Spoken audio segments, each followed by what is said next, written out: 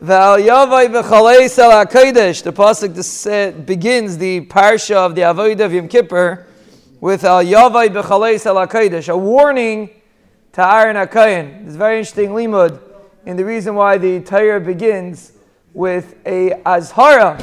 We would have said the Torah should start with the mailas, the Avodah. Why does the Torah start with the negativity? Al Yavai b'chalei sel HaKodesh. Then b'zayis yavi Aaron al HaKodesh. Apparently it's very important for the Torah to begin with the azhara first. And someone asked me a shayla actually when we talk about the mayadim. So we say Vayidaber Moshe es mayadei Hashem al bnei Yisrael.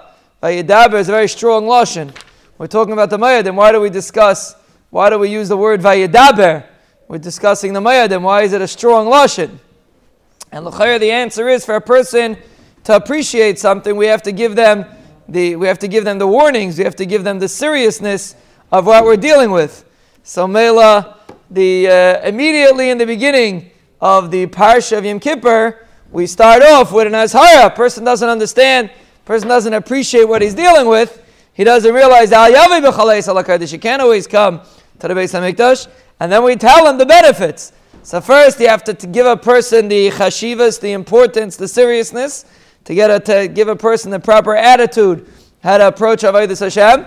And then we tell them all the things that you're supposed to do, to give a person the chashivas. And that's the most of Moshe, the strong lashon by the mayadim is for the same reason.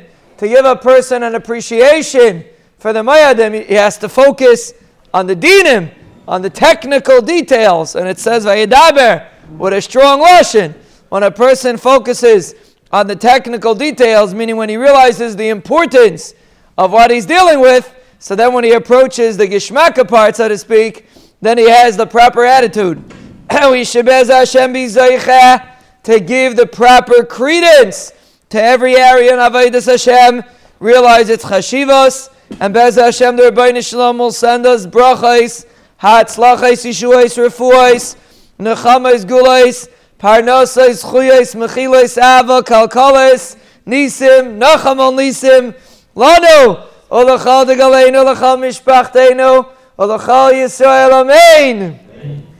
Amen.